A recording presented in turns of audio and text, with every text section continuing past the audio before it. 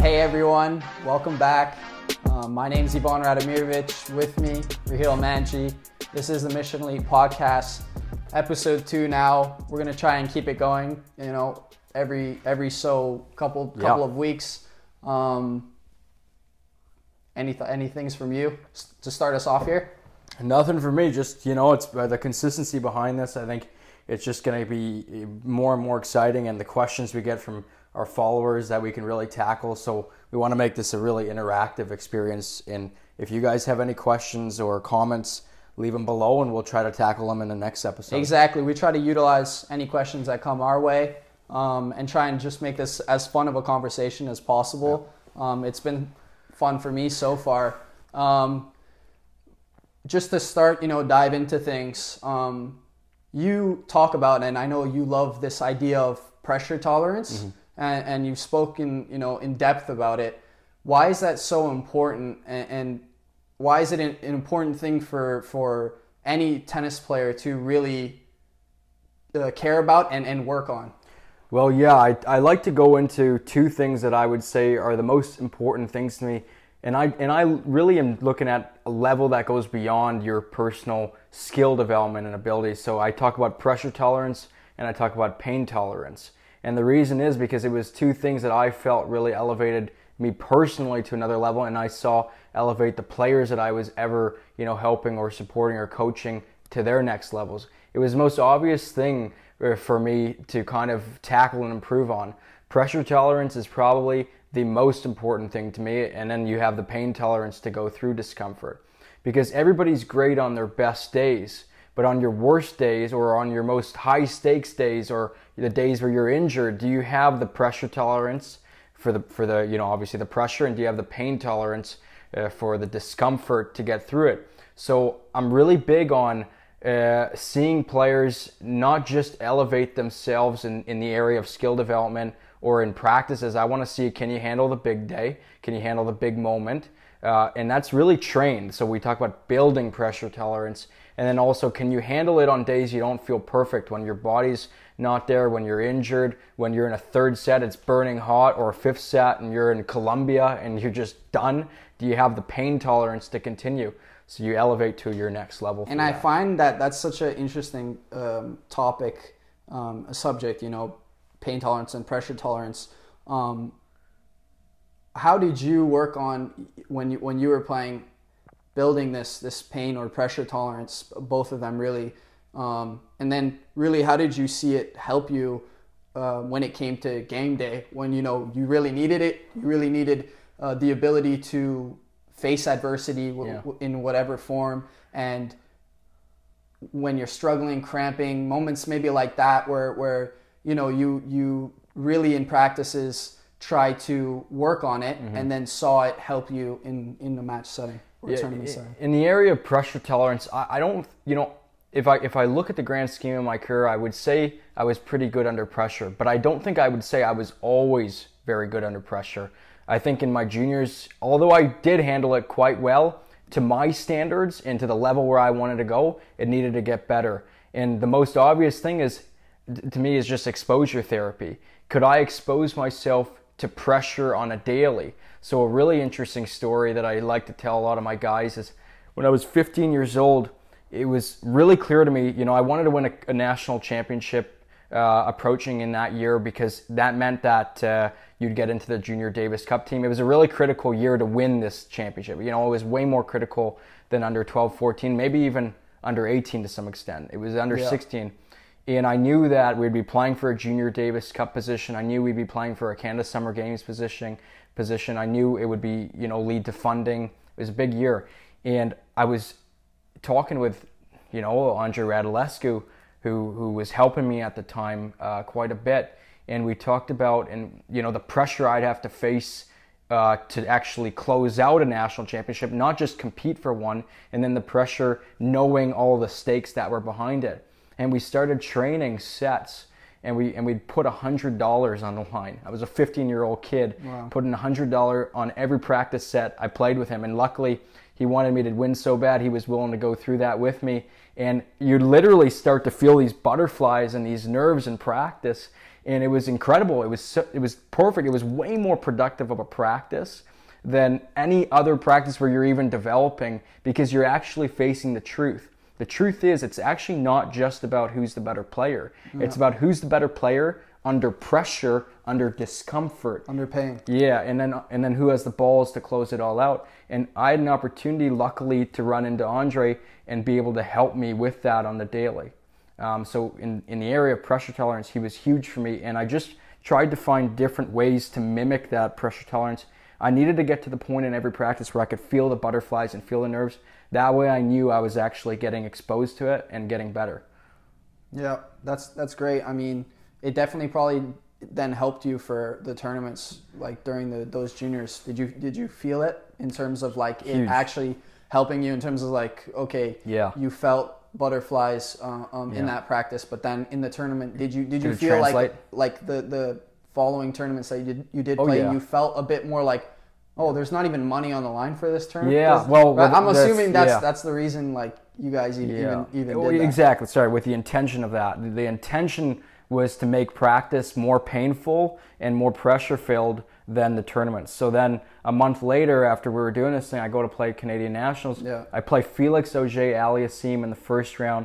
I was 15 years old or something. He was 13 years old at the time, but I knew he was a hot shot, and I knew he was dangerous. And you know, back then, you don't want to lose to the kid younger than you. Yeah. I lose the first set. I think I was a 3 seed. It was in the round of 128, and I come back. I end up winning that, but in the finals, I'm playing Harrison Scott. He won a national championship at Texas, and the craziest thing, you know, I thought with all that was on the line, I was going to feel these nerves, everything, this, that. Match point, I'm not feeling anything, literally nothing, because I had faced it 100 times in practice with Radomirovic. And it's a funny story how that ended. He ended up owing me a lot of money, but we didn't, I didn't close out on that. But the point of it wasn't about that. It was about how much pressure could we feel in practice. But it translated, and then we stuck with that system. I stuck with that system in every avenue, as a player, as a coach, as with Mission Elite, and I've seen it translate so well. I've never seen it not translate well. So the cornerstones of Mission Elite training, really, that kind of support the base, is pressure tolerance and pain tolerance. So yeah, kind of switching into different bit of a topic here, but how many trainings a day do you think is optimal for performance of specifically, obviously, tennis?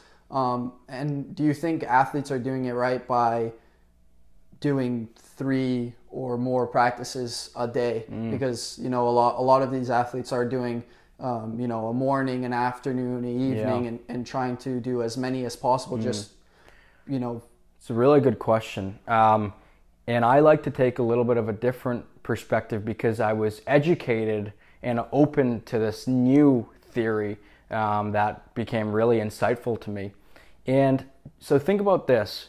In a tennis match, all right, are you ever going to play, just an hour and a half and then say, hey, let's continue this match later? No, you're not. So I'm really big now, and of course sometimes you got to keep it fresh and blend, but as a majority, like I want to prepare you to be able to handle 5-hour matches, or you're going to play Grand Slam 7-hour matches. And so that means you're going to have to be able to be on the court for 7 hours. Don't let the first time you're on the court for 7 hours be at Australian Open. That means you're not prepared. Like in with Djokovic versus Nadal, I think the finals match was 6 hours. It was 6 hours. So insane. If you've never practiced, even like, we're not talking about matches, we're talking about practice. Yeah. If you've never even practiced at the 6-hour mark, you're at such a disadvantage. And I actually question how many have, because it's not just about the physical. It's about the mental as It's well. about being able to focus for 6 to 7 hours at a time. It's being able to have your body last for 6 to 7 hours at a time in the Australian heat. So I've really gotten big on this new insight that came to me, that we got to learn to train not just our games, our physicalness, but our mind to last 6-7 hours. So I'm really big right now on doing chunks of sessions in a row, rather than multiple throughout the day. And I think the really important in that is what you're saying, is to emulate, to recreate almost what the conditions of, like, the worst possible conditions, so that when you're trying to, when you are going into the tournament, you're not surprised by having to play a 5-hour match because you've already put in the work. And I feel like a lot of people, kind of like, oh, well, how would you recreate it? I feel like, if it's not humid where you're at, go run on the track with a sweater or something. Right. There's really no excuse, in my opinion, for why you aren't ready for a situation. It's completely dependent on you, even if, the conditions aren't the same or there's surprises. You've got to give yourself the best chance by trying to recreate whatever conditions are necessary for you to become, win your matches and tournaments. So true. You want to make matches. The matches shouldn't be the first time you're experiencing new things. You should have replicated it and created margin for error in your practices because it'll never be the same. So you ramp up the intensity of your practice, you ramp up the pressure, you ramp out the pain tolerance or the discomfort, you ramp up the heat conditions. Yeah, like that's a great point you made is why don't you practice with multiple layers of sweaters on if you're in Canada and you want to go be a pro, you're going to go to the hottest places. Exactly. There's always a way, right? Yeah. There's always a way. That's part of being, what you offer there is a creative solution, which is huge. We need to become creative solution makers. That's part of being the ultimate competitor. I agree completely. So you were at University of Oklahoma, had a top 5 recruiting class. When you look at players, what's if you said the one thing that you look for in a recruit, and I'm saying literally only one thing, what's the most important value you look for in a tennis player if it had to be only one thing? And you can take time to think on it. But No. It's the most obvious thing in the world to me now that after going through so many recruits, it's the intangibles. So it is what we believe in our blueprint at the top. It's the ultimate competitor plus the ultimate person. But what I really look for is the ultimate competitor in a recruit. So that's the intangibles. So obviously at a school like Oklahoma, you're not going to, you're only looking at like a certain level, right? So that's that. The base and the level is all there, but then you're trying to look at the recruits that have upside, the players that have upside. And the most obvious way for a player to have upside is in their competitive traits, in their intangible traits. So a great example is when I was there in 2018, I believe, it came down to 2 recruits from the same country. And actually they were number 1 and number 2. And number 1 was more talented. He looked more like a pro. He was more clean, crisp. And he was, don't get me wrong, he was great in the intangible areas. He was very coachable. But the number 2 guy, one word to describe him, the first thing comes to your mind is just gritty competitor. And those competitive traits. And when you're competitive enough, although he was coachable, part of being a great competitor is the coachability. You do whatever it takes to win. And so the cleaner professional looking player was actually the higher recruit. The number 2 guy, who I thought was one of the best competitors in recruiting I've ever seen, he ended up being number 1 in the NCAA. We didn't get him, but he ended up being number 1 in the NCAA. And I knew we wanted, that was my go-to guy. It was everything I stood for. And it comes to show the potential. You see it really. And then results speak for themselves in terms of, those gritty ones, the ones with the great intangibles, they will be at the top because they have that and it matters so much. Yeah. To move a bit into a different direction and this has been a pretty interesting topic, I feel like, in the tennis world lately. What do you think on having coaching in tennis and whether you think it should be allowed, pros, cons, just your overall thoughts on that whole situation? Well, it's an interesting question because I view tennis as what it is. At first and foremost, it's an entertainment. It's a form of entertainment. And I think that involving coaching into the sphere of tennis as a whole makes the sport much more entertaining because you create different variables in it. And so I'm very pro for it. It's better for the coaches. It gives them more of a secure role, be able more to have more involvement as well, impact. right? Yeah, more involvement, more impact.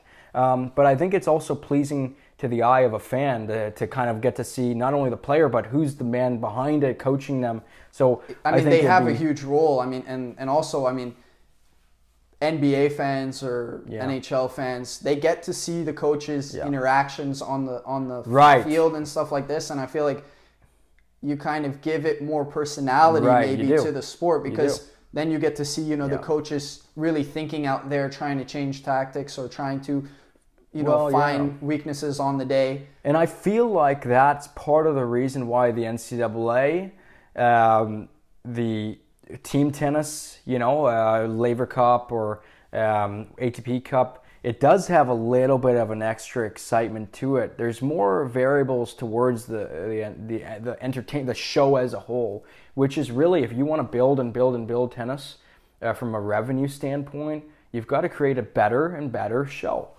So for me, it's a no-brainer. It'd be great to see coaches be able to get more involved, have more of a role, and with that would come more security in their role within the sport of tennis, which is a benefit for all. So that's kind of my standpoint on that. I agree. And let's kind of stay on the topic of kind of more team tennis in general. How do you feel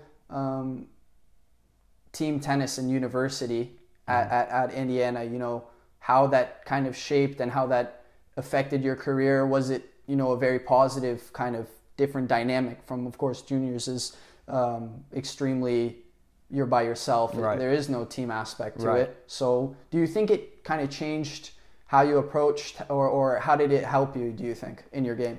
Well, there are some players that were great college players that if you look at their tennis abilities, they perform better in college team environments than they do in individual environments. For me, I felt like I think the blend was good for me. I think I performed well, and I loved the team environment. I loved it, but I also I didn't actually love the individual as much as the team, but I performed okay in the individual as well. But to put it all together here, team tennis was all about pressure tolerance and pain tolerance. That's all I really believed in. I didn't feel like I had superior skills, and so this fit me really well. And then to take these strengths and put them towards individual tennis gives you a little bit edge of it on its own, but it's different. I feel like team tennis, you're not really just playing for yourself now, you're playing for a whole team. Mm-hmm. So, of course, there's going to be added pressure to it. Yeah. And then you can take that, ability to not only play for yourself, but play for an environment that's more intense and more serious, because there's more eyes on it, especially, and then more people dependent on your match itself. Right. So I feel like definitely when you go in it's kind of, we talked about pressure tolerance. When you're playing for yourself now, it's almost less pressure probably. It's actually a challenge that I had to face, going from such a high intensity environment towards, especially as you're breaking into the pro scene, like futures events, you got no crowd there really, and it's just like you're individual. It's a real adjustment. Yeah. It's not, you don't feel that when you're playing masters events, like there's still some hype around it, but it's not always going to be the great, big show, big event thing. So you have to, a part of transitioning into the pros, and why I believe some NCAA players have trouble, is because they get used to such a high intensity, team, coach, everything you need type of environment. It's a real show. It's really fun to participate in. And now you got to go and slum it out in frickin' Mozambique, Africa. And this actually segues perfectly into a question of your time on the professional tour, and like if you could give some stories about events or moments that you had that really showcase like the sheer grind of professional tennis, because it's not all lights and cameras, especially as you're starting off. It's a lot of difficult locations, difficult conditions, isolation that you have to go through. So kind of speak on that and maybe give a couple stories so that people can really see that, you've got to be extremely passionate and love the sport to be willing to go through some of those conditions and environments, because it's not all sunshine. Yeah, it really is. And even at the challenger level, it's still not all sunshine there. I really feel like unless you have an incredible passion and love for playing the game, you better get yourself out of those futures challengers as soon as possible, because it is a little bit of a different grind. You have to love tennis to survive in it. And we're talking about very high level tennis. and you still have to love it to survive it. It's not just about how good of a tennis player you are to make it on the pro scene, in my opinion. You can go into the NCAA and it just be about how good of a tennis player you are, plus pressure tolerance, plus pain tolerance, because you have all these external motivations pushing you. You've got your coaching staff, your teammates that are like your brothers, and you're flying only in the United States. It's not tough travel. Yeah. But when you go on the pro tour, you're now alone, like as you're entering especially, and you've seen all the top players have to get through this stage too, where they were like, our top Michelin Elite performer right now, Braden. If you look at his career, he started out playing futures in Africa, Nigeria. You see it even with Donsky, like we had some guys there we helped through Michelin Elite that had to go through the same experience, but even the best in the world had to. They had to get through this point, but it's just, hopefully you get through it sooner than later. Yeah. But it's, do you handle travel well? Do you handle being alone well? Do you handle no weeks off well? Do you handle not seeing your family well? Do you handle long, sometimes to Australia from Canada, it's like 30-hour flights well? And so it no longer becomes how good of a tennis player you are. Obviously it is, but it's no longer just about that. In the NCAA, it's about that, plus pressure tolerance, plus pain tolerance.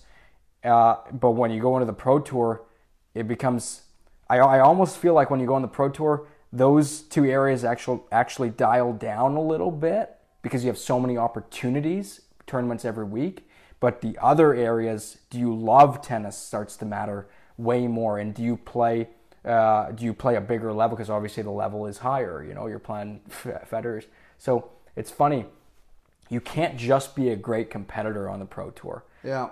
As much as I'm like, that's everything you can control, I do believe there is a little bit like luck needs to line up, and you need to create your own luck, mind you, but you do need to have big game behind it. You need to be the ultimate competitor to make it. And when I'm talking about pro tour, I mean making it. I mean top 100. You need to be the ultimate competitor. You need to have incredible weapons. You need to have an X factor to you. And you need to love this lifestyle. Yeah, and that's why these guys are superstars. I mean, all these guys that are, really dedicating their entire lives to. That's the fourth part. You got to be willing to sacrifice your life. The whole process, because they know that the journey is going to be extremely difficult, and you're going to have some extremely tough battles. Yeah. Pretty much every week of the year is going to be extremely difficult because you're going to be competing with people exactly at your level most of the time. So I completely agree with that. I think that's good for episode 2. Awesome. Was a pleasure. Leave a comment in the comment section about your favorite part of this video. Leave a timestamp. Raheel? Yeah, appreciate that. Peace.